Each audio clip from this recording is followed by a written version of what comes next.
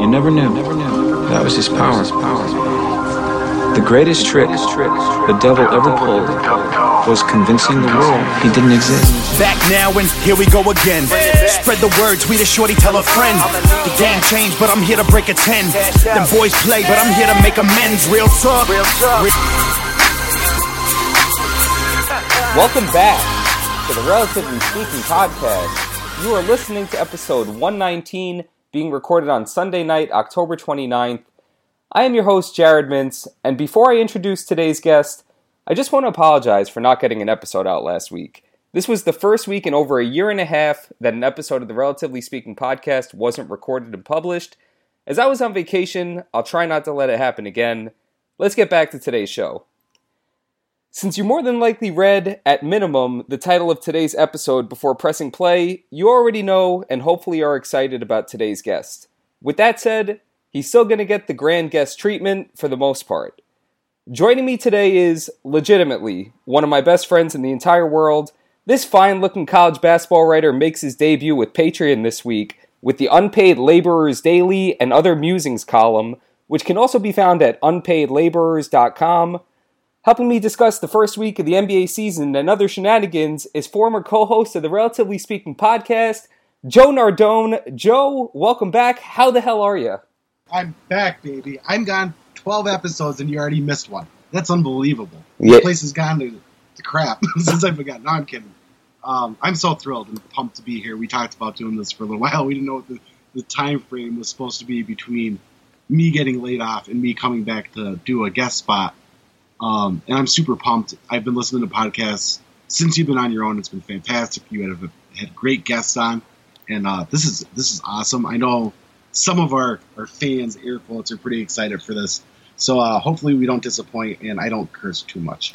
Hopefully I don't butcher the audio. Joe, you're fine to curse, like you mentioned. You don't have anybody that's going to yell at you for your performance today. This is right. I don't want to get you in trouble, though. You know what I mean? Like, because I come in like a vagabond, like a madman, just ready to start screaming vulgarities. I've already considered that. Like, I'm sitting here thinking, is Joe going to sabotage me? Is that what's going to happen? You're like telling me, let's do bad tweets before we start recording, and I'm like, uh-oh. He's going to have like tweets for all the editors at FanRag, and it's just going to be a disaster. But I'm willing to take that risk. I've missed recording with you. It feels like the good old days having you back on the show. And, like you mentioned, it's funny. There was this grace period where it was like, but I just want you to come back on the show. I just want to have you as a guest, but I don't know if I'm allowed to do it yet. But we're going to take our chances. Hopefully we'll have a little bit of fun along the way. And we'll talk about sports and other things, which I guess is what we're here to do. But before we do that, as custom, which was started by you yourself,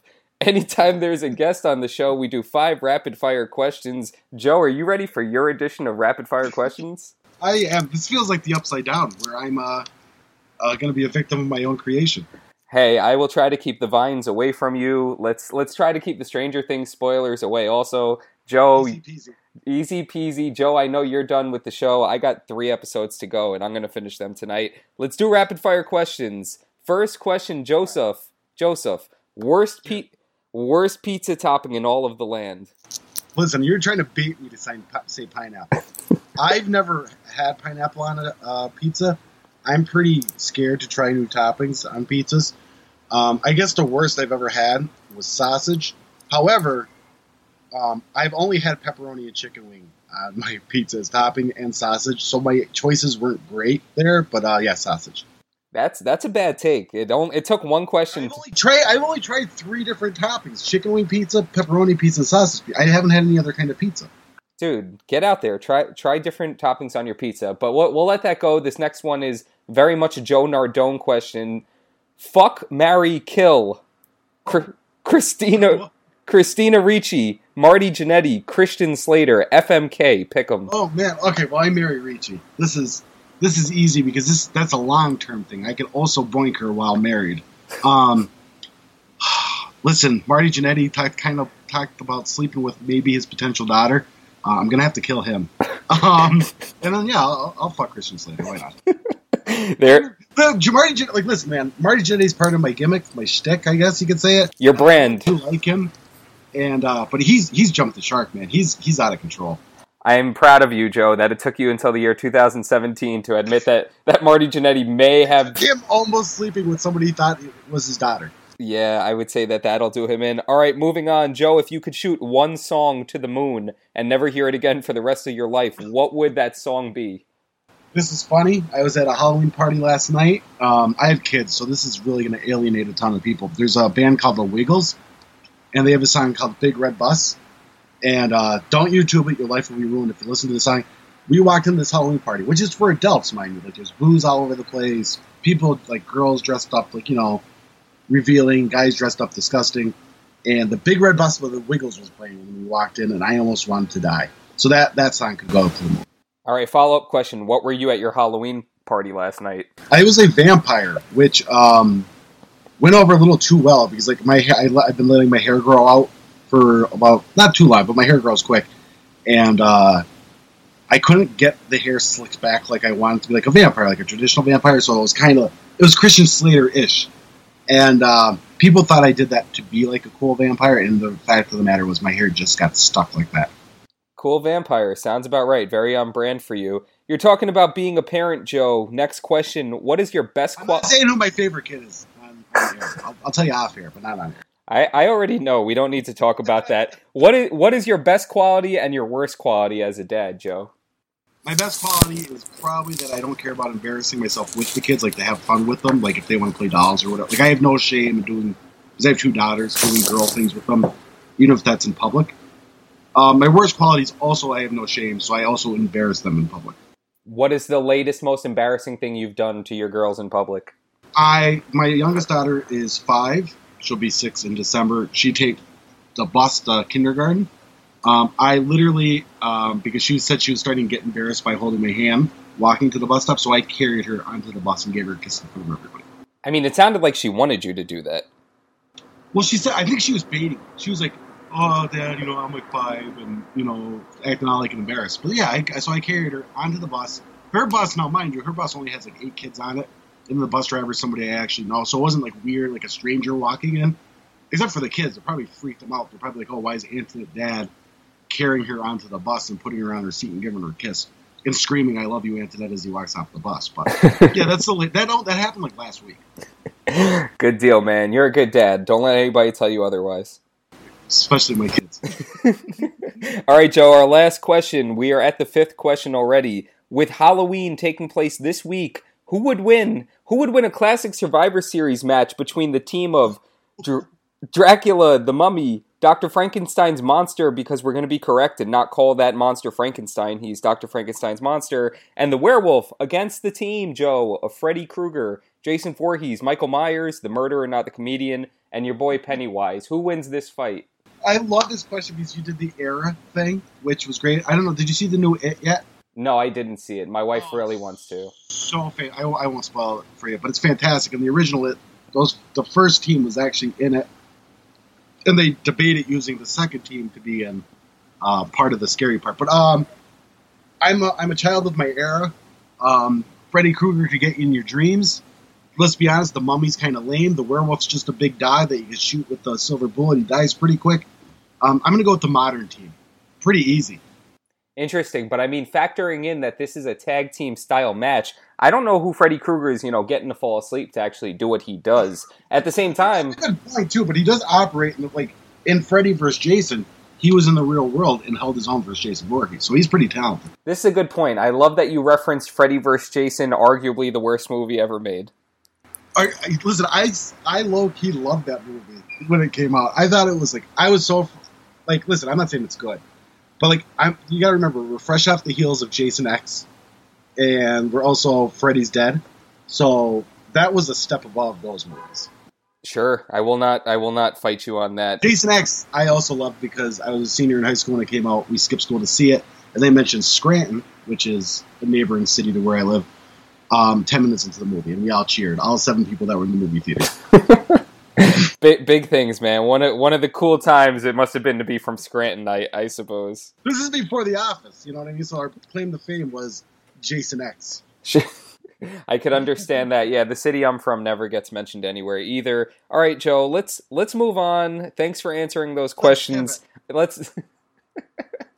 Let's definitely pivot. Let's segue. Too much of an inside joke for people not to remember. I don't know, man. If so, then we'll bring in the Poppy. You don't get the show, but I hope everybody gets the pivot thing. Joe, let's pivot. I brought you on the show to talk about sports, kind of.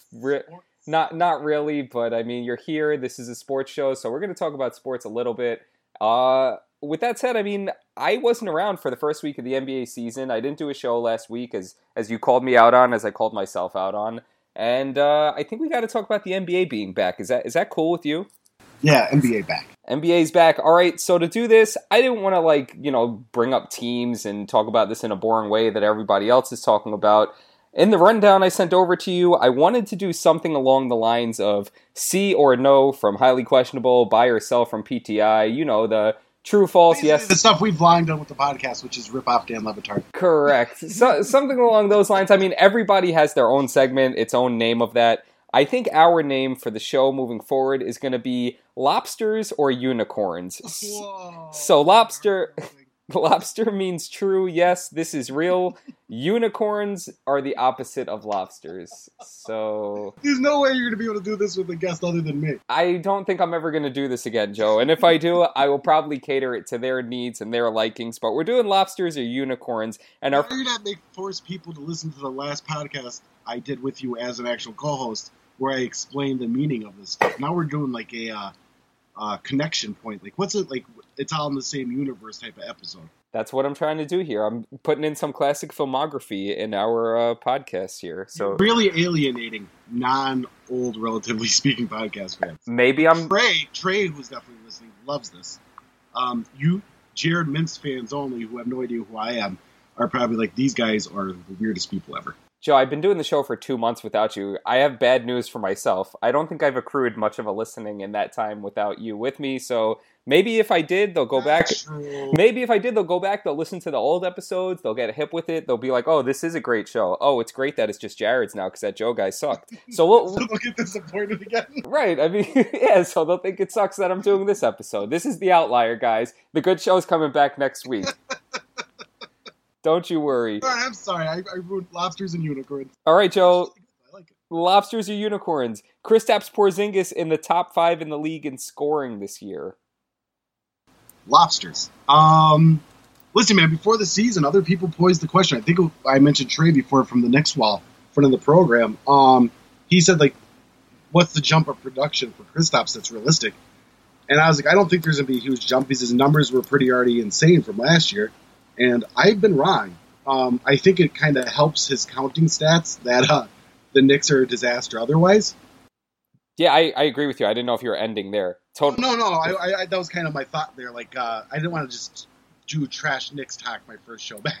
I mean, that's kind of why I posed this as the first question, so we could kind of trash the Knicks to start the show. But like you said, if there's one thing to be excited about for this team, I mean, now that Frank Ntilikina's had a good game, maybe this changes a little bit, but it's Porzingis and him potentially taking this next step to superstardom. And I was kind of with you where we're talking about a guy who came into this season averaging, like 16 points per game on his career, being a monster from 3, shooting the ball well all over the place, and all of a sudden, he's averaging 26.5 points per game through 4 games. We're not going to get in the Cavs game tonight before we record, obviously, but Porzingis has just been one of the best scorers in the league. He's currently 4th in the standings of points per game, and there's nobody else to score the ball on this team. I mean, the Knicks threw all this money at Tim Hardaway Jr. during the offseason, so he'd be a big scorer. Surprise, surprise, it's not working out for them yet. I don't want to be that guy. I don't want to overreact to like 4 games and say, see, he's not going to be good for 4 years because he sucks for 4 games. But, this season looks like it's setting up for Kristaps to take all of the shots and to score all of the points. They need to get the walking bucket more minutes. I mean, that would kind of put a killing on Kristaps Porzingis averaging like 35 points a game. But he'd still average like 26, and walking bucket could get 25. And you'd have 2 guys putting up monster numbers for no reason because the Knicks aren't good. I think Michael Beasley, 25-point per game scorer, is unicorn. I don't think that could happen. How many shots a game does he need to take to average 25 points? Honestly, I'm being honest here. I'm not even trying to joke about it. 15. Wow, Joe, that's high praise for Michael Beasley here. I'm having him shoot roughly 50% from the floor, making like 3 threes and going to the free throw line a little bit. All right, you heard it. I wouldn't say even here first. Michael Beasley said it first, but you heard it here second. Michael Beasley, 15 shots a game. I am a Michael Beasley homer, so I'm totally biased on this. Michael Beasley homer, Joseph Nerone, that is a lobster. So I can't be objective. Objectivity with Michael Beasley is a unicorn. I dig it. I'm happy about that. All right, my next question for you. Lobster or unicorn? The Cavs aren't going to be great this year. Unicorn. Great or good? Great. I wrote good in the rundown. Okay, let's change that to good, to great. Okay, to great. Then that's a lobster. Listen, you added Derrick Rose, who probably should be at the G League. Wow. Isaiah Thomas is hurt. I don't know what he's going to be when he comes back. Dwayne Wade isn't good. Or, I don't say isn't good. He's not he's not Dwayne Wade anymore. It might have been a downgrade going from Richard Jefferson. Ooh. Well, Jefferson, he brings a little more to. Listen, Dwayne Wade shooting long 2-pointers isn't great, even if he's shooting them well. If he was able to step the foot back and make 3-pointers, he'd be so much more valuable at this point. But he can't. So I don't think they're going to be great. I still think they're the best team in the East. I don't think the top of the East is that good this year. Obviously, Gordon Hayward going down with Boston kills Boston, and I do expect Toronto to make like a relative jump in being better, but nowhere near as good as Cleveland. But if Cleveland was in the West, I'd have them like fourth. Yeah, I mean, I don't think you would call the fourth team in the West great. You know what I mean? So that's how I'm trying to rationalize it, I guess. No, that's fair, and I think it's fair to question how good this Cavs team's going to be. I think them being great is definitely a unicorn. They're going to be good. You're not going to put LeBron James on a team and not expect them to be good. I mean, Kevin Love is balling out also. There's still a lot of guys who have been with them through their finals trips over the last couple of years, but defensively, I mean, they struggled defensively last year, and that was where people were worried. And so far, they're a bottom 5 defense this year, too. And like you mentioned, you have Derrick Rose and Dwayne Wade out there for more minutes next to LeBron. These aren't exactly guys that complement LeBron. And when they're not playing, it's almost scarier because then it's like, okay, I guess we got to get Jose Calderon on the court if he feels up to playing today. And it's just, I don't see how they're going to be great. Sure, part of this is Isaiah Thomas not being healthy right now. I mean, I love the Jay Crowder pickup. I just don't know. Jay Crowder pickup's huge. Yeah, that's great. It's just, and he's like a 3. He can shoot threes. It's just, I don't know, man. Adding Derrick Rose to any formula of winning teams is a weird thing to do. Sure. And I mean, we don't know if he's going to be able to be healthy this year, too. If his role is literally just to come off the bench and get buckets for them, I mean, he could be Michael Beasley for you, I guess, and, score relatively efficiently if he's just taking the ball to the basket. But if you're saying, all right, now stand next to LeBron and help this offense, accelerate and, be a spot-up 3-point shooter, and, make sure you can guard the point guard relatively adequately, I mean, you're not getting any of that from him. Correct, 100%. And I'm glad you did bring up Kevin Love, too, because it really is LeBron, then Kevin Love, then kind of feels like a pretty monumental drop-off. I don't think they have, a big 3 anymore. I mean, obviously, they don't have a big 3. Well said. I couldn't agree more with that. I mean, we're just going to be doing this all year, talking about if the Cavs are good or not. They're going to rip off 12 straight wins at some point over the next month or two, and we'll stop talking about it for a little bit. But I think this year, more than years past, there's definitely reasons to be concerned. Still going to win the East, though. I would right now bet my money on that, too. Speaking of the favorites for conferences, let's move across town, or I guess across the country, or I don't even know. That was a bad pivot, Joe. Across town. Bad pivot. Joe, unicorn or lobster? Lobster or unicorn? The Memphis Grizzlies are good this year. I want to say lobster. Because I love Dylan Brooks. I kind of it feels like this is like Memphis 2.0 rebuilding all over again. It's like the same monster it already was defensively. I just can't do it. So I'm gonna have to go unicorn. I with the caveat, give me 20 more games and maybe I'll have a stronger opinion on it either way. Sure, I think that's fair to say. I mean, the good thing with this team, though, is you look at what they're doing well, and they're one of the best defensive teams in the league so far, which is kind of what you would expect a team that's anchored by Marc Gasol and Mike Conley to be. Just you look at the pieces kind of in the middle there, and like you mentioned, Dylan Brooks and Jarrell Martin are 4th and 5th on this team in minutes played, and it's just hard to find that, as a recipe for a team for success. So I do think the Grizzlies being good this year is a unicorn. I wouldn't be surprised if they wind up being good. I mean, they won't keep this pace where they've won 5 of the first 6 games of the season. They're not going to be that good this year. Yeah, they're not going to be 73. Yeah, they're not going to win 70 games, guys. Hot take. I just Like you said, we want this team to be good. This does feel like a little bit of a rebuild, but they still have these two really good players in their prime. I just don't see where they can fit in near the top of the Western Conference. I have a question for you. Marc Gasol, Hall of Famer? Oh, goodness. That's really tough. I mean, I feel like we underappreciated him early, especially during like the Zach Randolph era, where like we felt like, it's Zebo, Memphis, and all that stuff. And now I feel like we're kind of starting to see it, like going back to last year too, where like he's been good for a long time, and I kind of feel like I want to put him in the Hall of Fame. He has been very good for a long time. I just don't know. I don't know that he's won anything meaningful enough, and he's been on good teams, and I don't mean to be... Dwight Howard's a Hall of Famer, don't you think? Dwight Howard's definitely a Hall of Famer, but he also willed his team to a finals, and he was the best player on the team that played in conference finals, and we haven't seen Marc Gasol do that, and I don't mean to do the rings thing, because like that's just rings. Not... Don't forget, the Basketball Hall of Fame is the basketball, so like his Olympic play actually counts.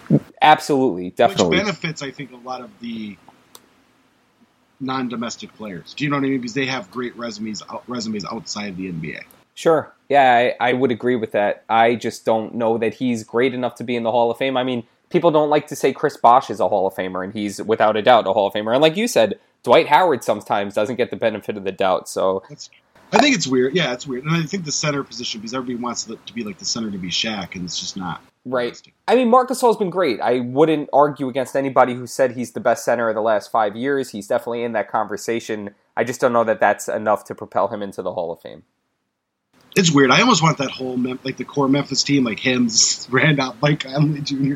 I almost want them all in the Hall of Fame, even though like there's no reason to put them all in there. They're going to go down as that team who everybody appreciated, and they just couldn't get over the hump because they played in such a ridiculous era, in such a ridiculous conference. But it's hard not to like them. They're like the cool version of the 90s Utah Jazz.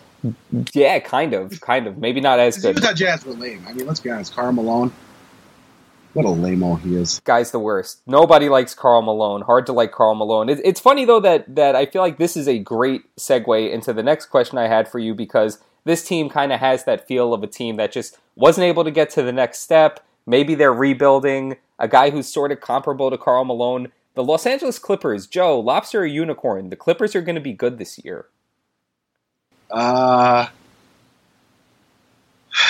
Unicorn? I'm not going to do the addition by subtraction thing. They lost Chris Paul. I like Chris Paul. I think Chris Paul's good. I don't care what people say about Chris Paul. I don't think they're going to be able... I mean, like... Yeah, they'll make the playoffs and they'll still get knocked out in the first round. I guess that's the best way I can put it.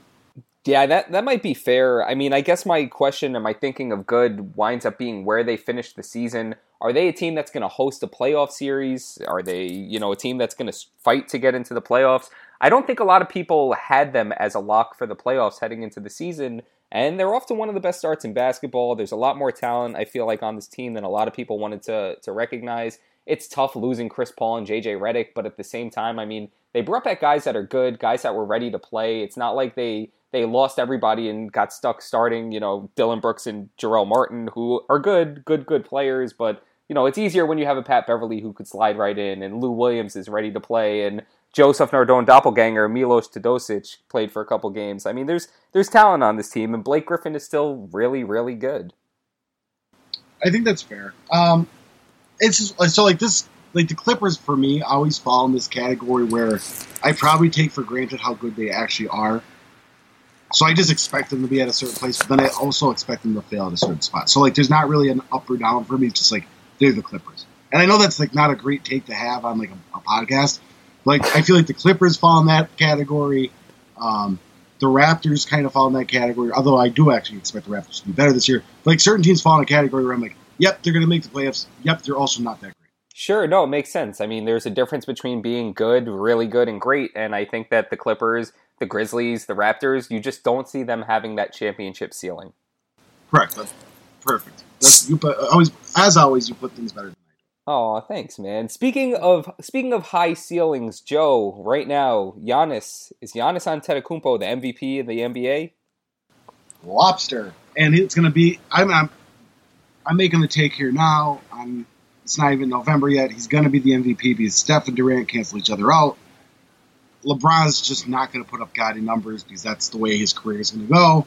and Kawhi Leonard is going to be off and on hurt again, and I don't know who else could possibly win it. So it's going to be Giannis MVP 2017-18 season. Yeah, I mean, right now, he kind of like, beyond just having the opportunity to put up crazy stats, he looks like the most dominant player in the NBA. He's insane. The way he can carry a team, and look, the Bucks have talent around him. It's not like the Bucks are slouches. He's just Malcolm Brogdon, baby, taking the next step, and I'm being serious. He's good. He's good. Our boy Thon McCurr. I just called him by his right name. Figured it out too. Thon's figured it out. Yeah, They're like a lengthy team, man. Because Malcolm Brogdon has wingspan too. Like they're like if you line their top 8 guys up and they just held each other's hands, I think they'd like circle the globe. I think, I'm serious, you're so tall and lengthy. Dude, I know I'm all about it. When I had our buddy Nikias on the other day, we were talking about this team as a team that has the opportunity to really slide into the top of the Eastern Conference. I love Chris Middleton. He's another one of these long guys who could shoot, defend. And again, you have Giannis who just ties it all together. The one guy who I think actually does challenge him this year, funny you kind of wrote him off, LeBron's efficiency with the numbers he's putting up is just unbelievable. Again, we're talking about 6 games, but he's averaging 26 points, 8.8 assists, and 7 rebounds a game, shooting 60% from the field, 43.5% from 3.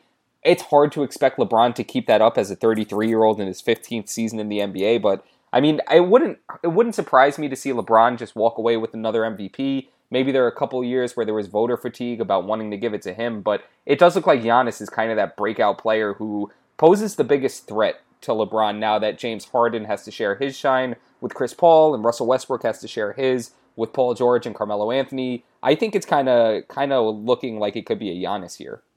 Yeah, you did bring up a good point. I didn't mean to write up LeBron like that. I also don't like that Cleveland has him playing true point guard more often. Like, let's not use LeBron's energy at point guard in October. Do you know what I mean?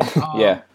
So I do think, but the thing with LeBron, maybe he gets hey, your career is almost over. Your peak career is almost over. We'll give you one last MVP before you go. But it's going to be Giannis's world until Ben Simmons rises back up. And yeah. Oh, I'm telling you, I can't wait for it's going to be Giannis versus Ben Simmons for a decade, baby. And I love it. I love it. 2 just weirdly lengthy guys that can do pretty much everything. I'm here for this. The NBA is in such a good place. It's been in a good place for 10 years, and it's still in a great place. LeBron James is, I guess, he's still at his peak, right? So, I don't want to say, oh, he's done. But, in the next 2 or 3 years, he's going to be gone, or at least not who he is now. And because I know he said he wants to play with his son, which is awesome. But, if you have all these guys, you have Ben Simmons, you have the whole Sixers team, you have all the Bucks. I mean, it's the NBA. It's a really random take, but the NBA is in such a good place, and they have all these. I hate using the unicorn as a way to describe people, because Kristaps was a unicorn, this guy was a unicorn, blah blah blah. But there's so many guys that where they're 6'11" or 7 feet tall or bigger, running around, shooting threes, jumping over human beings, not being those slow plodding centers like Travis Knight from the Lakers, and I believe he was also a member of the Knicks for a short period of time. Where they're 7 feet, they could barely move. Now all these guys, it's the normal thing. Karl Anthony Towns, all these 7-footers, it's normal. We've grown already used to and expecting these 7-footers to be as athletic and dynamic as guards. Yeah, we lost our shit when we had Kevin Garnett and Rasheed Wallace doing this.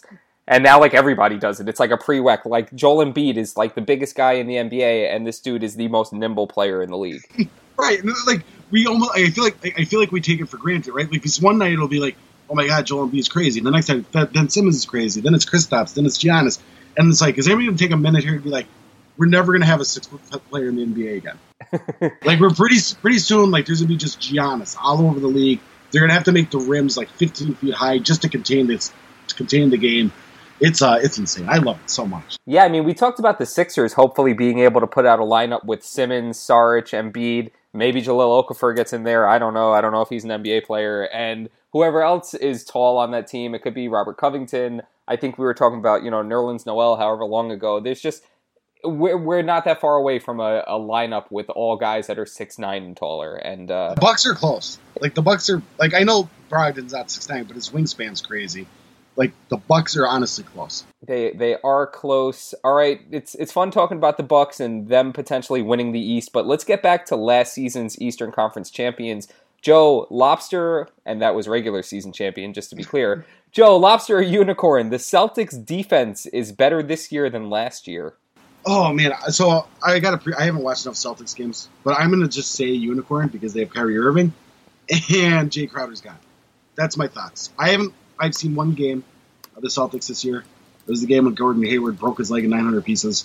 So I don't have like great strong opinions on this. I'm just gonna say if you add Kyrie and you lose Jay Crowder, your defense is worse. Even though Jaylen Brown, from the game I saw and from like some of the things I've seen, he looks to have been even though he's inconsistent offensively, he appears to be becoming a man on the defensive end of the floor.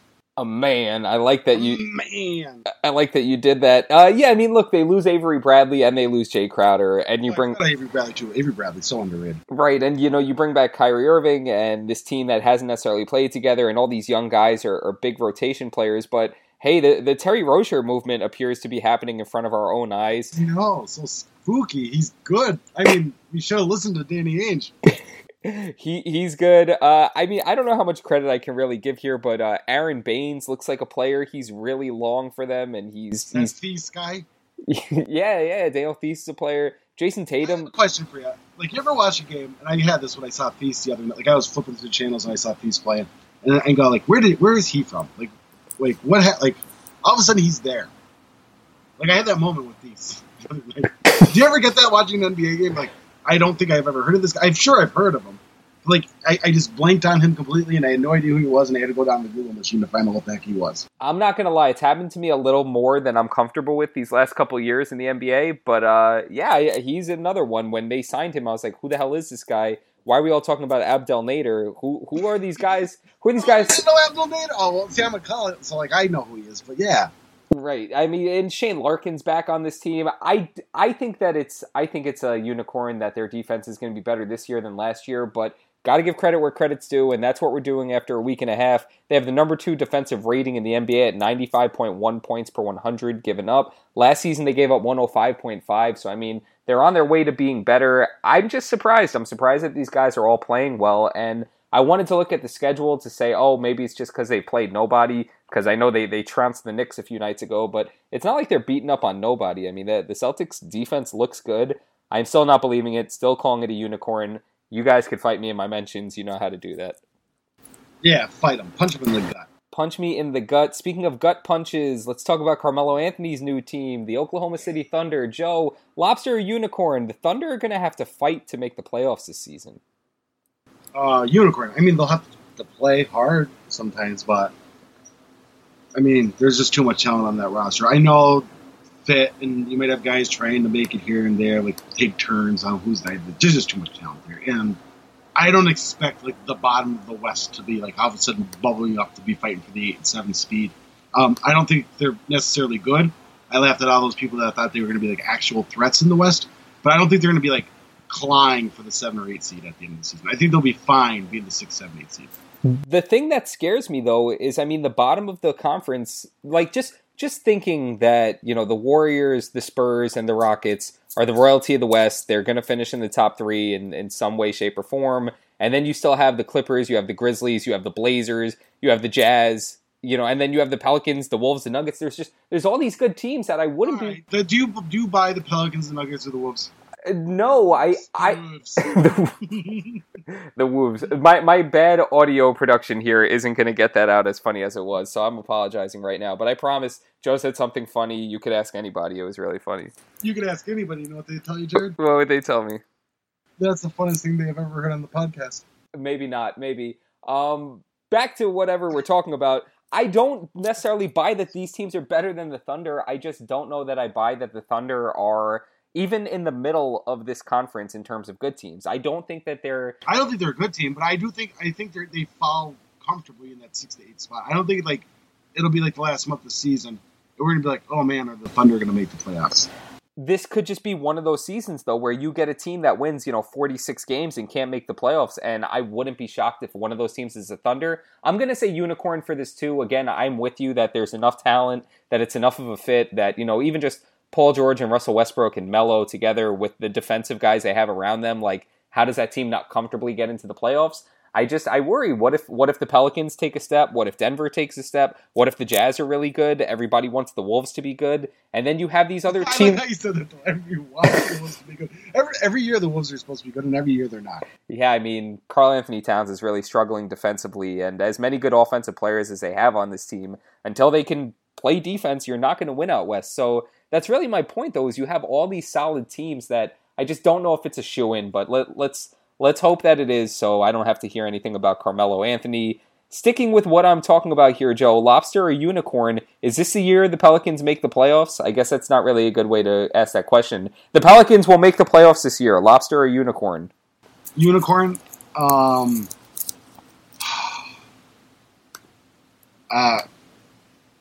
don't really know I guess because Boogie Cousins is there now for an extended period of time.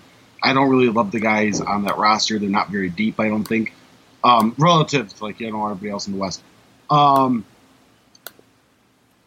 just don't see how this works. Hey, let's double down on the big man that could do a few different things. And also one of them has a habit of getting thrown out of games. And I'm a DeMarcus Cousins guy.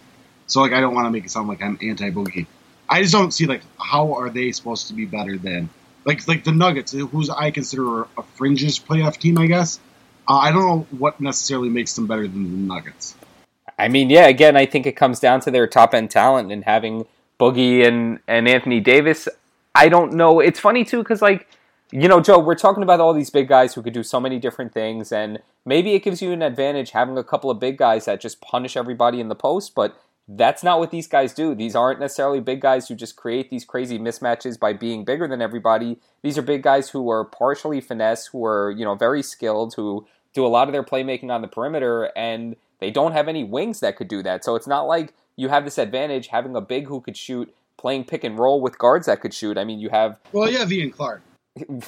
No, you're right, Joe. They do have Ian Clark, who is your favorite player in basketball and has been known to knock down a three. But besides that, I mean, their big offseason splurge was like Tony Allen, and Rajon Rondo, who doesn't. Well, I listen. The roster's not good. I know, the top end. I totally get it. He's Anthony Davis, Boogie Cousins. You want to be yeah, that's a great starting point, and it is a great starting point. Then what? Frank Jackson getting minutes? Josh Smith got some minutes last night, I think, for this team. Yeah, Josh Smith. Just found out right now he's still in the league. Same. Josh Smith, I had the Daniel Theis reaction when I saw Josh Smith in the NBA last night. How'd this guy get here? I too am calling this a unicorn. It just sucks, man. I don't know how Anthony Davis is going to keep missing the playoffs, but like I'm saying with the Thunder, I don't see where these open spots are in the Western Conference for teams that just aren't slam dunk teams to make the playoffs. I don't see it. Yeah, no, I'm totally with you. And the Pelicans are, I know they tried. I wrote in the offseason when I was still at Fanrag about Buddy Hield making the jump, and I think he is going to do it for this for Sacramento. They're going to regret trading him. Although, it's not really fair because they wouldn't have Boogie without trading Buddy.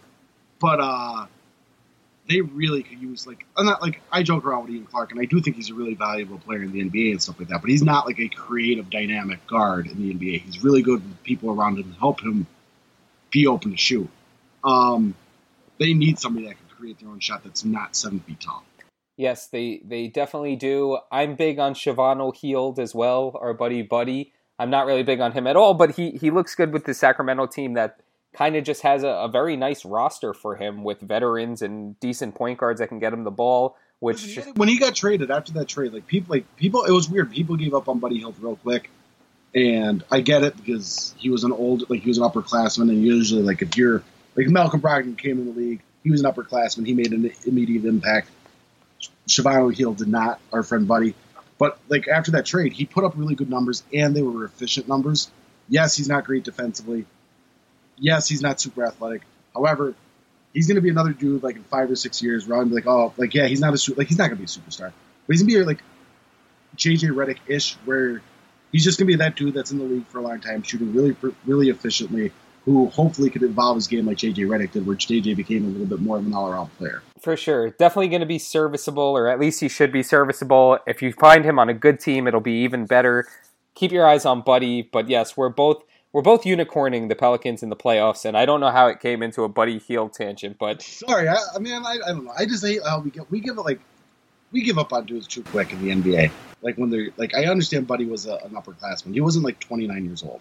Yep, fair. I didn't like him just because I felt the expectations were a little too high. No, Joe, we're not doing this. I don't know why I just gave in to you, and You're not gonna call him the next Steph Curry? I'm not gonna call him anything. I mean, people did call him the next Steph, which upset me. Vivek called him the next Steph Curry. But I'm upset that we're even still having this conversation, let alone what anybody else is doing. This is just me, you and I having this conversation. Is no more, Buddy. All right, let's move on to something more meaningful. Lobster or unicorn? The Orlando Magic are going to be good this season. Unicorn. It's unicorn every season. Orlando was supposed to be good 9 years ago, then they weren't. Then they rebuilt. Then they were supposed to be good the year after that, and then they weren't. Then they rebuilt. They're always supposed to be good, then they rebuild.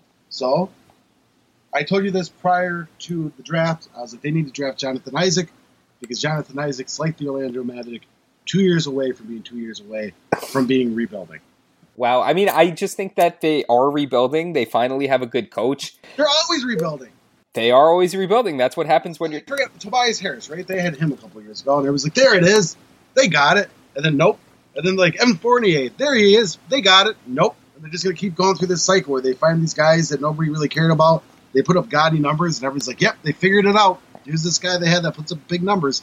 And then the rest of the team is crap. I mean, look, to their credit, Aaron Gordon does look to be a player all of a sudden this year, and it looks like they might have some guys around him that are solid. Fournier is a good role player. It hasn't ever looked like there's a star on this team or anybody that has potential to be a star, but when you're well coached and you have guys who are solid players and not everybody is, 1 year removed from being a college player, I don't see it being, I don't see this being fake, that they're kind of playing well to start the season. I don't think that they can possibly keep this up. I mean, right now they have the second best offensive rating in basketball. I cannot imagine that a DJ Augustin, Terrence Ross team is going to wind up having that good of an offensive rating on the season. But, I mean, they've been fun, they've been winning, and I believe in Frank Vogel. So I think I could just put it that way. I believe in Frank Vogel. But you don't think they're good. You think they're good, interesting moving forward. Yeah, I don't think this is every now and then you get a team that nobody expected to be good is just all of a sudden crazy good. The last one... First year of Brad Stevens with the Celtics. No, I mean, that team wasn't crazy good. They kind of snuck into the playoffs, but everybody thought they were going to be dog shit, so they were supposed to tank that year. Right, they were supposed to tank, and they wind up getting into the playoffs. I'm thinking more like the 2005 Seattle Supersonics, which, look, this team had Ray Allen and Rashard... Your listeners don't even know who the Seattle Supersonics are. This team had Ray Allen and Rashard Lewis on it, and nobody thought they were going to be good. I think they wound up having the second best record in the conference that year. This team doesn't have those kind of players on it. There isn't anybody as good as those guys on this team, but I'm just saying every now and then you get a team who nobody even expected to compete for a playoff spot that, wins 45 to 50 games, and I'd be... That's your hot take. You have the Magic in the playoffs? No, I'd be surprised as shit if they win 45 to 50 games. This is a unicorn. This isn't a good team. Right. I'm going to deny it all season long. All right, good. It felt like you were going lobster here. Everything you said was lobster, and then... All right, good. I want to believe it. That's why I want to believe it. And again, I believe in Frank Vogel. I believe in good coaching. And I think he might have the guys that are just fitting what he does or what, he wants to do with these guys. It seems to be a good fit, what he's doing and the players he has. They just, on paper, these aren't guys that are historically good. And I mean, yeah, no, definitely unicorn for me. All right. All right, Joe, before we wrap this up and get into the rookies, I want to ask you one more question. This is not lobster unicorn formatted. Who's one team that you're most intrigued by after the first week of the season? The Sixers. Maybe I'm biased because I live in Pennsylvania. Ben Simmons seems really special. Embiid, when he's healthy, is special. Dario still seems man, I was so high on Dario, and I know he's not great, but he's still good. I know we're going to touch on Markelle Fultz in a couple minutes, but so he's gone for a while. But that their young nucleus is so good. If you just want to narrow it down just to Embiid and Ben Simmons, Ben Simmons is going to be unfair. He's going to be kind of Giannis-ish or whatever. And it's so exciting. It's actual optimism in the process. I'm glad I trusted it. Yeah, I'm glad I trusted it too, and I've been there on Ben Simmons every step of the way. I mean, since the first time I saw him play, I said, and I knew it was crazy hyperbolic, but you could just tell when you watch a guy play basketball if they could play or not. And the first time I saw Ben Simmons, I was like, damn, this guy looks like LeBron in the context of the game he's playing in that he's bigger, stronger, faster than everybody, and he has ball skills of a point guard. And it's just unfair when you get a guy who has that kind of package together. And, you know, all anybody wanted to do was bring these stupid, lazy narratives about Ben Simmons to the table because LSU didn't make the NCAA tournament, which that's Ben Simmons' fault. I mean, the guy doesn't care about basketball. He doesn't like basketball. Brandon Ingram's going to be the next Scottie Pippen, Kevin Durant. So that means that Ben Simmons can't even be a service NBA player because Brandon Ingram can shoot threes. So obviously Ben Simmons... Put one down guy up to prop the other one up. So the Brandon Ingram people, you know... Them's the rules. That's just how this works. And by the way, this is Ben Simmons is a great example of a guy, and like I don't want to like just kick Johnny Jones while he's down. Johnny Jones, the former LSU coach, of a dude that like was clearly failed by his college coach, who didn't put him in the correct position to succeed. Because LSU that year, like the year Ben Simmons was there, they actually had talent where it wasn't just Ben Simmons; they had other guys on that roster where they should have actually easily made the NCAA tournament. And that's not on any of those players. That's clearly on Johnny Jones. And I think you kind of see this with, and this is not an anti-Coach K thing. This is how the college game kind of just is. Jason Tatum looks really, really good in the NBA. I think that's because the NBA does a better job of spacing the floor than college players do. Because a lot of college players can't shoot. So you're not getting that floor spacing. And that's why a guy like Jason Tatum looks so much more athletic, I think, in the NBA than he did in college. So I think sometimes, like, we look at the college game and we kind of forget, like, all that stuff that's happening in the middle of the court by the paint. It's that way, it's that ugly, it's that physical because nobody respects anybody's jumper because only, like, 10 guys out of 3,000 players can actually shoot in college. No, that's a really fair point, and I just, you know, that LSU team, it's funny you bring it up. They beat Kentucky that season, and Ben Simmons probably had the worst game of his season in that game. So it wasn't like, yeah, they beat them because they had an NBA player. There was talent on that team. I hate the way that Ben Simmons was, I don't even know the best way to put this, the revisionist history about him and kind of pretending that the things he did prior to being drafted didn't count, and then him being hurt and not necessarily being a star in his summer league, you know, rookie season meant he wasn't going to be a good NBA player. He's here, everybody knows it, everybody's buying it, and everybody's pretending they've been on board the whole time, which angers me, but it's fine. Let's all enjoy Ben Simmons as long as we can agree to enjoy Ben Simmons. I'm totally with you. And you're right, though. A lot of people are just acting as though they weren't one of those people trashing Ben Simmons coming out of high school or college. Again, Johnny Jones and Tim Quarterman, who was very good, and Antonio Blakely. I'm pronouncing Antonio's names wrong. But, yeah, they had like 5 dudes that were legit good. Keith Hornsby was on that team. Yep. Whatever. I'm just saying, like, sometimes it's easy. Like, I know they did it with Markelle Fultz last year at Washington. It's easy to be like, why aren't these guys winning if they're NBA players? But, like, the year before in Washington, Lorenzo Romar had 2 NBA players that one went in the lottery, the other one late first, and he didn't do well with them either. Sometimes the college coaches aren't good. Listen, I'm not saying like those guys aren't good coaches. They just don't know how to maximize great talent when they got it. Absolutely. Who Marcus Chris and Dejounte Murray? Is that who they were? Yeah. Jeez. Like Romar had a pretty great track record of landing tremendous talent and then just not doing anything with it. Johnny Jones kind of fell into Ben Simmons. Yeah, I mean, like he wasn't like this great recruiter. What's weird is Johnny Jones was kind of thought of as a decent coach before the Ben Simmons year. Yeah, and then he clearly fell apart after all that stuff. So it's weird. And it's funny that you bring that up because I think that should help us transition into the next point. We'll move around the rundown I had a little bit. Joe, what's the deal with Markelle Fultz, man? Well, we found out stuff that Philly doesn't apparently know how to do its medical evaluations. That now they're no structural damage, but stuff's growing inside his body. He has scapular muscle imbalance in his right shoulder, to be technical about it. Well, it's funny, right? So like the first night they played, people were like, "Oh man, what's going on with his free throw shooting?" And I'm like, "Oh, this is weird." I'm like, some idiot got in his ear and told him to change his stroke because in college he was actually really efficient from 3, and he was a pretty good shooter from the free throw, the cherry stripe, whatever. I almost said something stupid there. And I was like, well, somebody stupid got in his ear because his shot in college was kind of low. So I was like, oh, maybe they're trying to get it higher, so a quicker release. So I was like, oh, maybe somebody got in his ear and they're trying to tinker it. And then like I started seeing like more of his games, and then him shooting, and I'm like, man, he's pushing the ball off with his hand. He's not right. There's something wrong here. And then we find out that he's actually injured, and they got rid of Sam Hinkie, who was great at making sure his injured players never played injured. And good job, Brian Colangelo, who also tried to blame Marquez Fultz for playing while injured.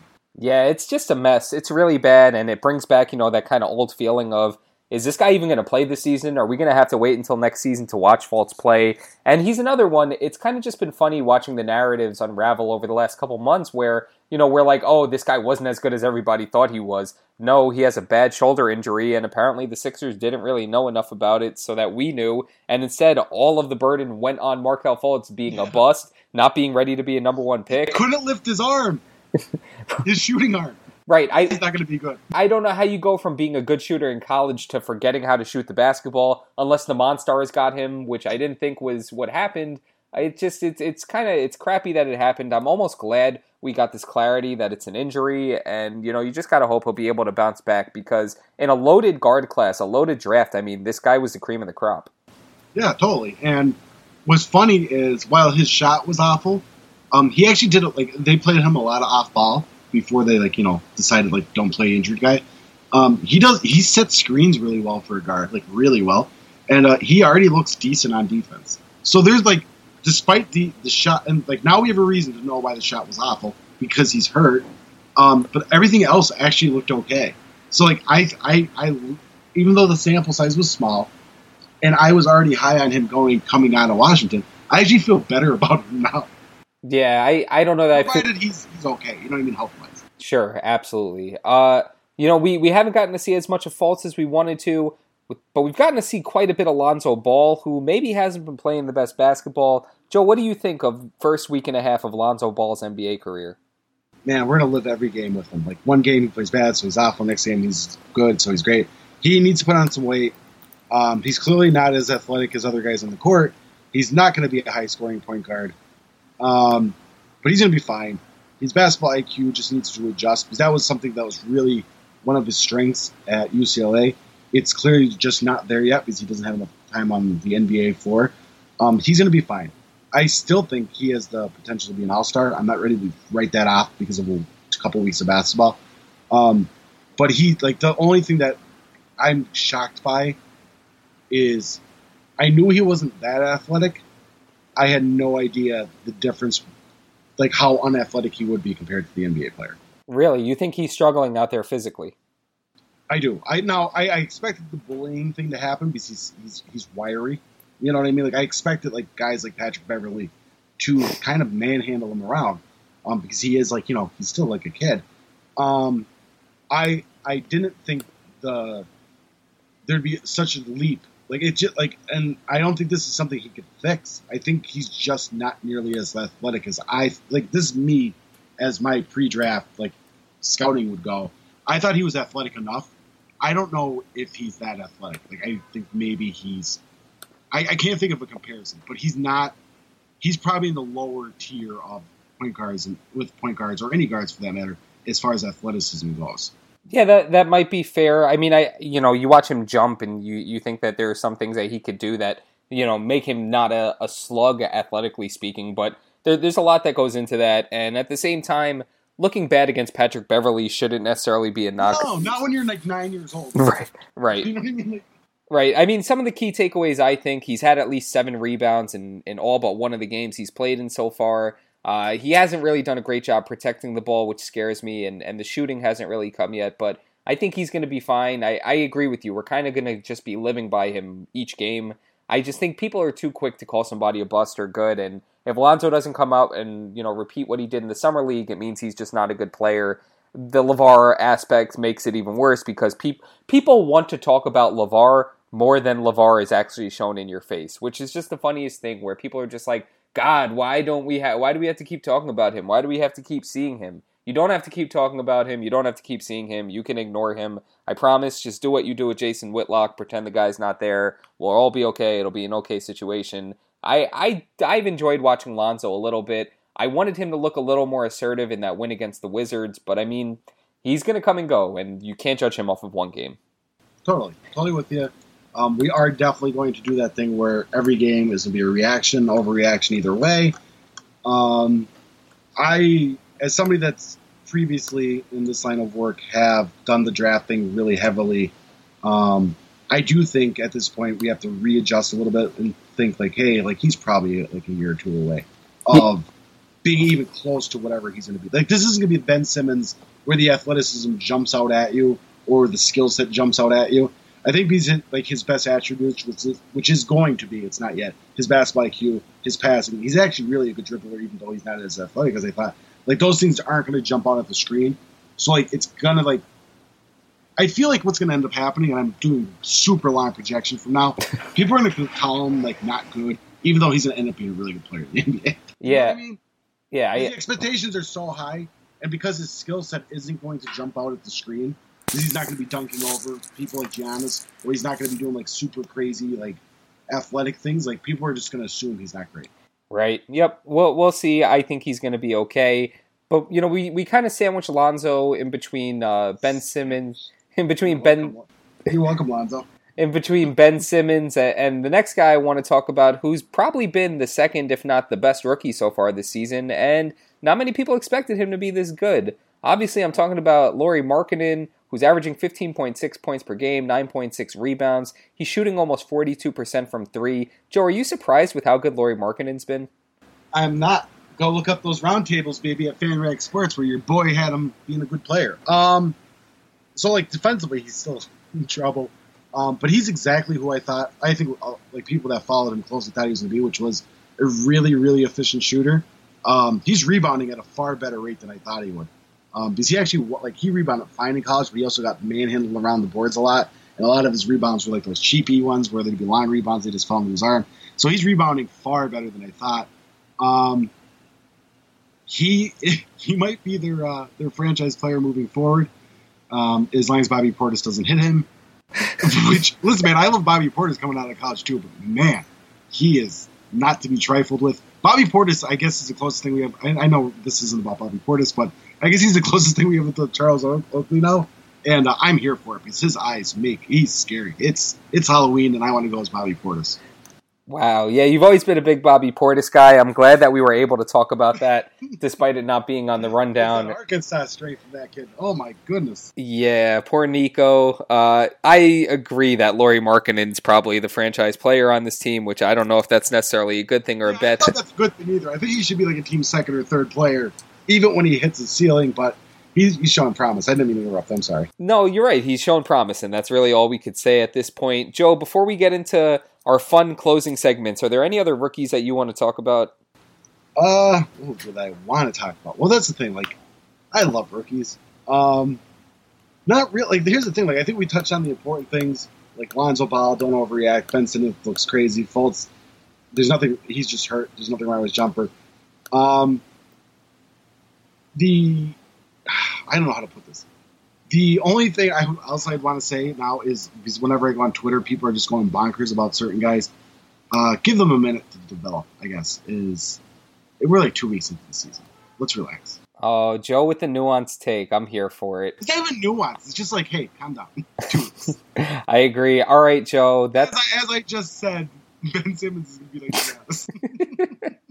Hey, we're here for it, man. You got to go both ways with that stuff. All right, that's the end of our basketball sports-y type stuff. I mean, I guess we have some basketball in our AMA or some sports in our AMA, but let's do some AMA questions, which we AMA, Detroit Animal. That every time we say AMA, it makes me think of the Vanilla Ice sign. Not me. I'm not a Vanilla Ice guy. Sorry. But he says like A1A. Detroit Avenue or whatever he said. I don't know. Whatever. That's from like 1990. I'll take your word for it. I think the only Vanilla Ice I've ever... You're alive. You're of the same age as I. Yeah, dude, why do you always feel old? You feel attacked. I'm just saying that Vanilla Ice sucks. This has nothing to do with how old you are. Hot take. Vanilla Ice sucks. All right, Joe, let's move on because we're doing a long show and I don't want to keep you forever. I know you're busy. You have a big day tomorrow with the launch of your Patreon network. Subscribe now, listeners. Go subscribe to that. Make him rich. Yeah, make him rich. Subscribe. Pay that $1. All right, let's do some mailbag AMA questions.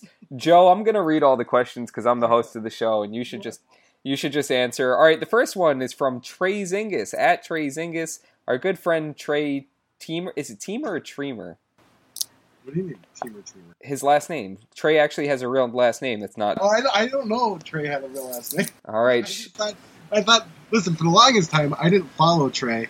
and he just always popped in the show somehow. So I just started following him, and I'm like, oh, his name's Trey, and he co-opted Porzingis. Well, that's a mistake not following Trey. So I do follow Trey. I follow Trey now for like ever, but like when we had the show together, he was always in the AMAs, and I just never really thought about it. And then I was like, oh, I should probably get look at it. And then I turned out I really like the Knicks wall, and they do amazing stuff. But yeah, I didn't know Trey had a last name. Good plug. I know he did, but I didn't know what it was. Good plug for the Knicks wall. Good plug for Trey. Trey has a good question. He would like to know the guest's thoughts on fighting him. Joe, what are your thoughts on fighting Trey? Well, listen, I think he had a sneaky suspicion that I might have been the guest host because, yeah, I'm on the list of people that want to fight Trey. Although this might cool down, because the reason I wanted to fight Trey is because whenever I mentioned Marty Jannetty on Twitter, he'd call him trash and then start talking about Shawn Michaels. Now that I've given up on Marty Jannetty, now that I've killed him in the FML portion of the podcast, I guess maybe I don't want to fight Trey anymore. I know a lot of other people want to fight Trey. Kevin, our friend Kevin, wants to fight Trey. I don't know Kevin's last name. He's one of the scariest dudes on Twitter. You do not want to cross paths with him, but he's a great follow. Let's take Clue 24. Yes. And I know Neats from the Knicks wall wants to fight him. So yeah, maybe I guess I still want to fight him. Do you want to fight him? I don't want to fight Trey. Trey's a good guy. I would never want to fight. I know nobody actually really wants to fight him. It's part of the running. It's part of his shtick. He wants to get people wants to beat him up. I don't have any beef with Trey. My only slight beef might be last summer I tweeted out because I burnt my mouth on pizza. So I tweeted out I burnt my mouth on some pizza to the Mike Posner. I took a trip to Ibiza. I didn't even say that right just now. I burnt my mouth on some pizza was really what I was trying to say. And Trey kind of called me out on it, but he probably doesn't remember that. I remember it because, people don't forget. It hurts your feelings, yeah. Definitely. Made me feel like a small person. But in real life, I don't want to fight Trey. In Twitter, I'll keep saying I want to fight him. That's fair, yeah. So he might be, I've never seen a picture of him. He might be huge. No, Trey's not a big guy, I don't think. Trey, add us your... measurables. Your measurables. Yeah.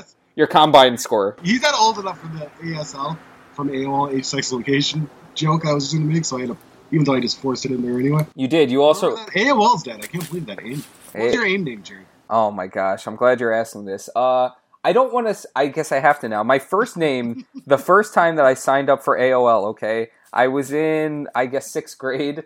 So the first name... God, this is bad. It's bad. The first name was Snoop Zut 75. That was the first name. Snoop Zut. I don't know, man. We made stupid names. They didn't make sense, especially the... No, my first one, listen, I didn't get the internet until 1998 or 97. And my first screen name, and I have all the shame about saying this, but it's funny, was Dirty Bird 666. Because of the Atlanta Falcons Dirty Birds, remember them? Yeah, I remember Jamal Anderson. I'm not an Atlanta Falcons fan either, but and then the 666 because I was a rebel. Right, yeah, you must have been. Second screen name for me, I only had 2. Second screen name was Ill Demon 7. Was that your graffiti artist name? Yeah, that was my graph name because I did that. I can't draw a circle. I definitely wasn't outside doing graffiti. My second screen name, my nickname in high school was Joe Man, like Superman, but Joe Man, was Joe Man 40-0. 40 because my basketball number. Oh, because when you do 40, it's like 40 ounces. Wow. Cool. 40 ounces. Cool. Little extra information in there. That AIM screen email that, other 17-year-olds, 16, 15-year-olds probably didn't understand. Wow, you went from 666 to 40. Cool guy. Yeah, well, the Dirty Bird one didn't last very long because it kind of dawned on me quick how ridiculous I was. But wasn't ridiculous enough to do Joe Man 40? We only did ridiculous on AOL. AOL did not bring out the not ridiculous in us. All right, let's move on. Joe, our next question from friend at Jacob Rude. Jacob asks, and I don't think this is going to be a question we spend much time on, which Friday Night Lights character would be most likely to play in a Super Bowl, Joe? Okay, I've only seen the movie. So I'm going to go with Lucas Black, the quarterback, because he was great in Tokyo Drift. He also saved people in the movie about demons with Dennis Quaid when they're at a diner, Legion. So him. Yeah, I'm striking out on everything you're saying. I did not see Friday Night Lights, the movie. I didn't see Legion, and I didn't see Friday Night Lights, the show. I watched the pilot twice. I watched the first episode twice. I tried it twice, it just never gave in, huh? I watched it once by myself, and then I convinced my wife to watch it with me because I really wanted that to be our show, and she watched it with me, and that was it. We just never got back to it. So I guess I'll say Tim Riggins because that's the only name I know. So, yeah, Tim Riggins. He sounds great as well. I bet he plays fullback. I think he did play fullback. I think he was like the crazy dude on His the... name's Riggins. Right, what else does a Riggins do, I guess? I don't know. Yeah, I bet he was a ginger. Was he a ginger? No, he's played by Taylor Kitsch from True Detective Season 2. Taylor Kitsch of many movie failed fame. Like what? Name one. I don't know any of them. Wasn't he in, what's the Battleship? I didn't see Battleship. I don't watch bad movies, man. I don't watch movies. I'm pretty sure he was in a bunch of movies that were horrible. Although I actually like Battleship. Moving on, our next question. Another friend of the program at Trey Rodriguez NY. Trey Rodriguez. Do you think it's his burner account? This is not his burner account. I mean, it might be. I don't know. I don't know who's fake and who's real. I don't know who's lobster or unicorn. Trey Rodriguez asks, what player has the biggest gap between production and aesthetic pleasure to watch? You can make this any player, any sport. I'm going to change the rule to that, but I think he was talking about basketball. Like, who's great to watch, but they're actually not like that good? Or terrible to watch, but they're actually really good. Oh. Go either way. Well, the terrible to watch, but actually really good, Hall of Fame is Jason Kidd. But in modern day versions, or Mark Jackson too, dribbling the ball with his back to the basket from the other foul line. That always bothered me about Mark Jackson. Do you have an answer? Because I need a second to think on this. You could definitely think on this. It's not like I emailed you the question and gave you time to prepare for it. I answered. Listen, man. This is how the podcast is to work. You do all the work, and I just show up and not be prepared at all. I like it. I'm happy you're back. Always nice to have you around and have you unprepared. I was answering this with Trey, and I think the winner for this question is Jamal Crawford because it's fun to watch him dribble the ball fancy and cross people over and then brick a three from 27 feet away. I mean, the guy continuously wins Sixth Man of the Year, shooting 30% from the field, so I don't know how it can't be Jamal Crawford. I have an answer. It's going to be football. Is that okay? I'm here for it, bud. All right. Listen, I have no idea how good Carson Wentz is. I know people are starting to like him this year, but he's fun to watch because he actually throws the ball deep. And so in turn, it makes the whole Eagles team the fun. And I'm not an Eagles fan. My wife is.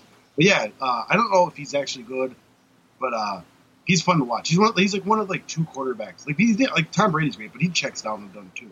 It's like Carson Wentz and like Derek Carr are the only dudes that throw the ball deep anymore. I know Alex Smith is going on this weird run this year with him throwing the ball deep, but I don't trust him to do that either. Dude, I'm watching this Texans-Seahawks game, and both of these guys are just rocketing the ball downfield. So, well, Russell Wilson, known gambler of the football. Right.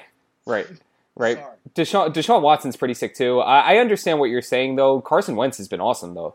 He's fun to watch, and he's fun, and he's great. I'm not a football expert, so I don't know what people consider who's good and who's bad. Carson Wentz is a ginger. I'm glad that you don't feel comfortable enough with the sport you're talking about, but feel comfortable enough to make a statement about it. So thank you for that. You're welcome. Well, I couldn't think of an NBA guy because I feel like Jamal Crawford was a really good one. My mind immediately went to two guys that don't play anymore. That's fine. Yeah, it did. And I don't know how you don't consider Jason Kidd fun to watch, but that's fine. I never did. Well, I think my memory kind of thinks of old Jason Kidd, and it just won't let me remember early Jason Kidd. It's one of the I don't know. It's one of those weird things. Do you ever have that with a player he was so much better than he actually was? Richard Jefferson. Young Richard Jefferson is dynamic. I can't remember any young Richard Jefferson things. That's fair. I could definitely understand where you're coming from. All right, let's wrap up the AMAs. We have one last question from @MichaelCastFS. Ask this guest what his favorite kind of sub is. I'm not sure. I'd have to imagine this is talking about sandwiches, right? It is. So, also somebody that probably figured it was me on the podcast, Michael Castillo. I've gone on his podcast, Arena Train podcast, which when me and you did the podcast together, I stole their cold open. This is like a dig at me, because he asked me what a sub was once, and I said it's a hoagie, and he wasn't happy with that. I mean, sub, hoagie, hero, it's all fine by me. Yeah, I don't get into that regional dialect stuff. If you want to call a soda a Coke or a pop, I'm fine with it. If you whatever your dialect is, I think, like, I don't think there's any more, like, regional dialect where people are like, oh, I don't know what that means. I think we all know what everything means now. It's very nice of you, very kind of you to not get into that. Answer the question. What's your favorite sub? Oh, yeah. Cold Italian hot meatball. Good answers. Those are really good answers. I definitely am with you on the cold being Italian. I don't think there's anything even close to it in terms of a cold sub. In terms of hot, I don't know. I'm not a big cheesesteak guy. Cheesesteaks are great. I love them. That might be a sandwich more than a sub. Then it becomes a whole different discussion. It does, but I'm going to consider it a sub because you should only have it on long hero bread, a cheesesteak. My answer for this, I don't know if you guys do this by you or where they do this, but we definitely do it in New York City, and we definitely do it in Queens. You put pizza in your sandwich? Yeah, pizza sandwich. We have a bagel sandwich because we're from New York.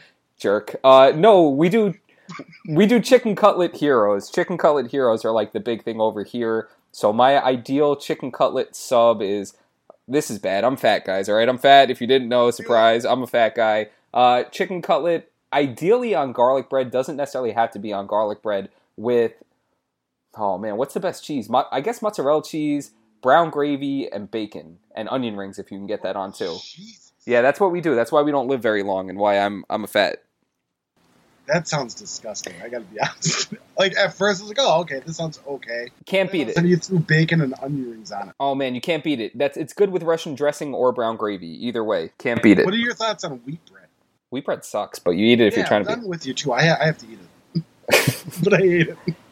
Yeah, I mean, I don't enjoy it. But we're talking about, like... But's getting old, I think. Yeah, we're talking about fat guy sandwiches here. You're not going to mention wheat bread. Yeah, I would prefer that... Like, here, put all this awful stuff on here. Make sure it's on wheat bread. Right, it's the guy who gets the salad with his, terrible other meal. Anyway, let's... 9 double Whopper Juniors. And a salad. And a Diet Coke, just to be healthy. All right, Joe, I think that's it for our AMAs. We have one last segment on this show. Joe, tell me what that segment is. Answer questions. You're on point, Joseph. All right, I think I'm going first because I don't trust that you... You know what? Me not trusting you having a good question means you should probably go first. All right. Jared, if you could be told one top secret information type of thing, such as the government knowing about aliens or not knowing, or some other kind of conspiracy theory, what would it be and why? Oh, man. We're talking historically, right? Yeah, like all time. Like, it could be like JFK was really killed by somebody in the grassy knoll, but like you're not actually getting the thing you want. You're just getting the information of it, like the actual truth. What can I do with this information? Can I tell people, or do I have to hold on to it? You can do whatever you want. You can expose it. You could put up blog posts. JaredMintzBlogspot.com. Aliens slept with LeBron James. I mean, you could at least give me my right blog spot. JaredMintzIsTheTruth.blogspot.com.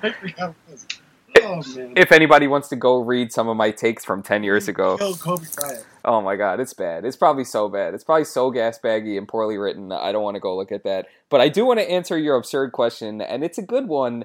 I mean, like, my first thought, and I wish it didn't, kind of goes towards, like, the current president and all this Russia stuff. Like, I would love to know about all his thievery and dishonesty and lying. I'm sorry if this offends anybody that listens to the show, that I am not a... He's not sorry that, he offends people that aren't white. Yeah.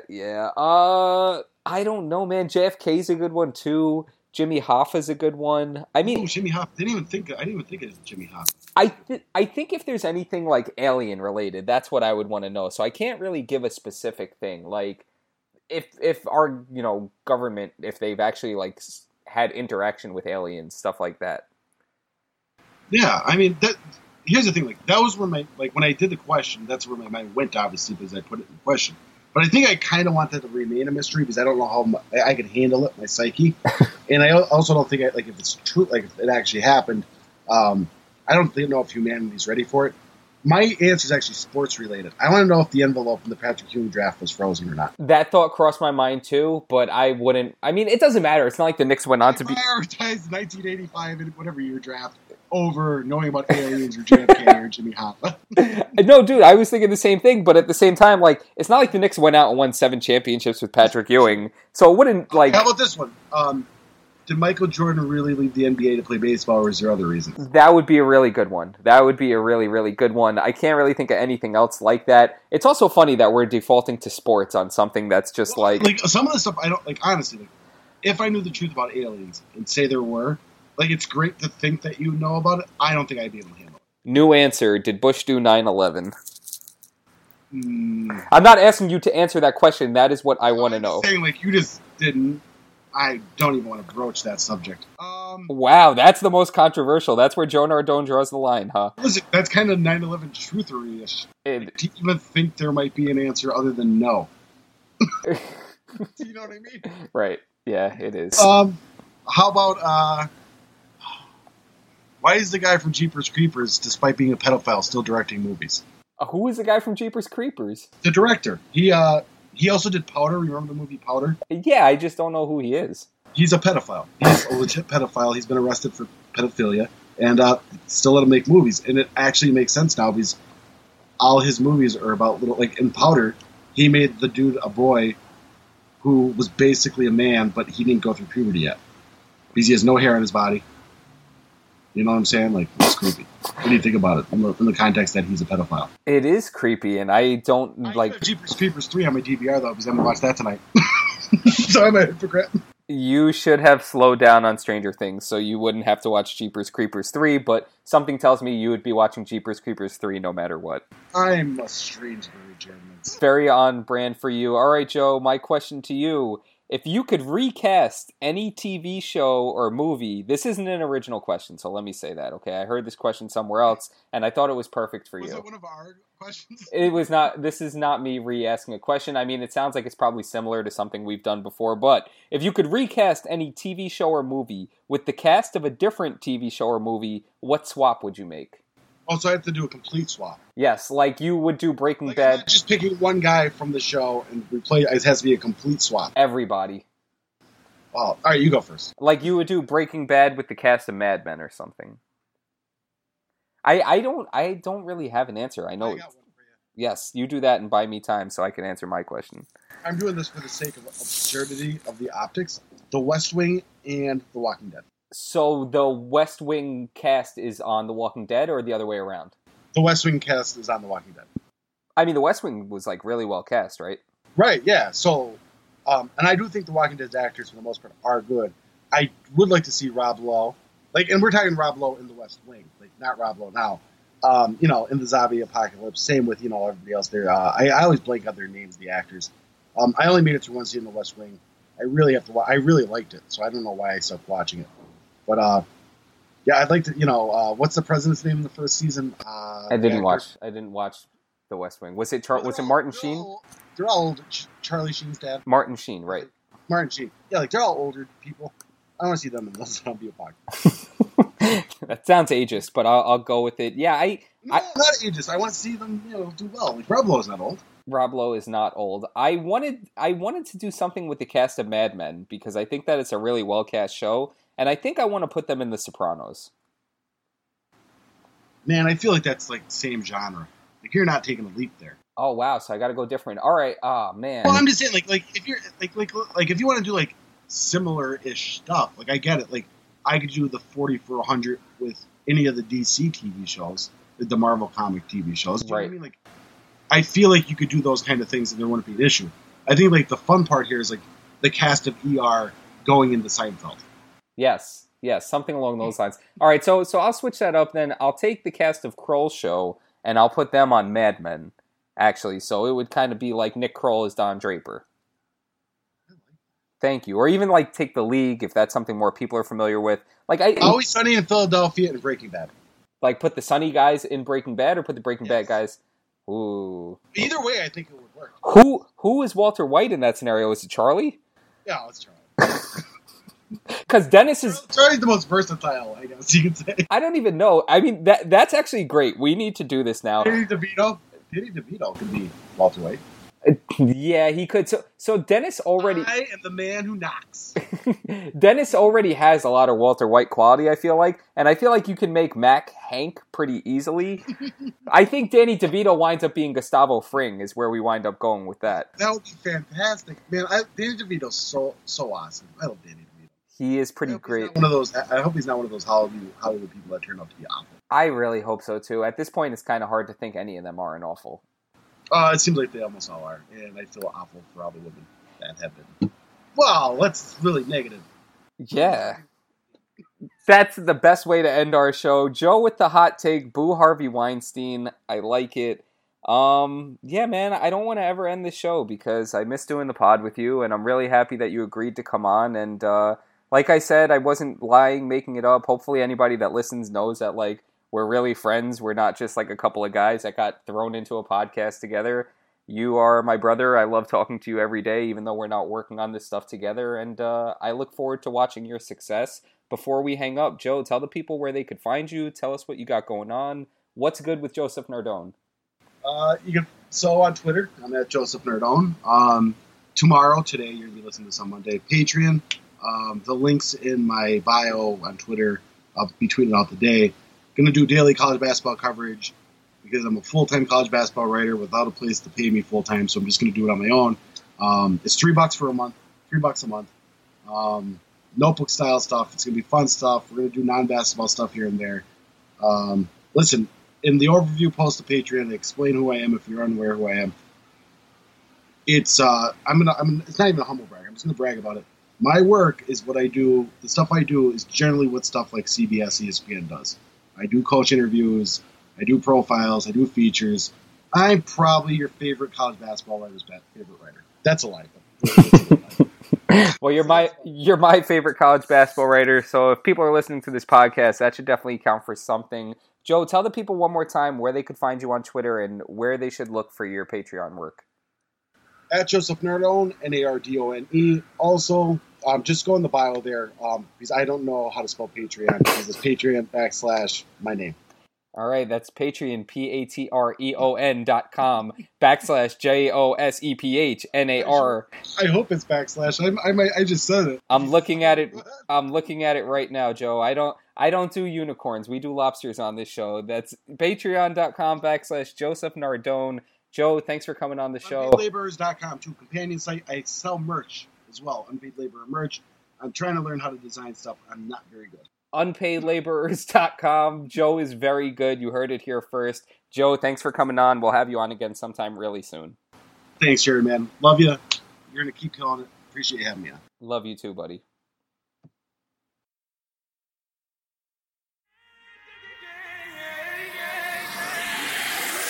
From long range, I've been killing on the blacktop. AI cross, sunning rappers like a backdrop. Clock ticking, I'm the one, take the last shot. Couple chairs for him, got your shorty like a mascot. Never ask, I'm just feeling what that ass got. These have nuts at my neck like an ascot. 100 grand up in my dash hop with more K's than Dash got. You living in a glass box, I'm on point, Steve Nash spot. Destroy your track like I'm Hancock. Now I'm pulling tops down like a rag top.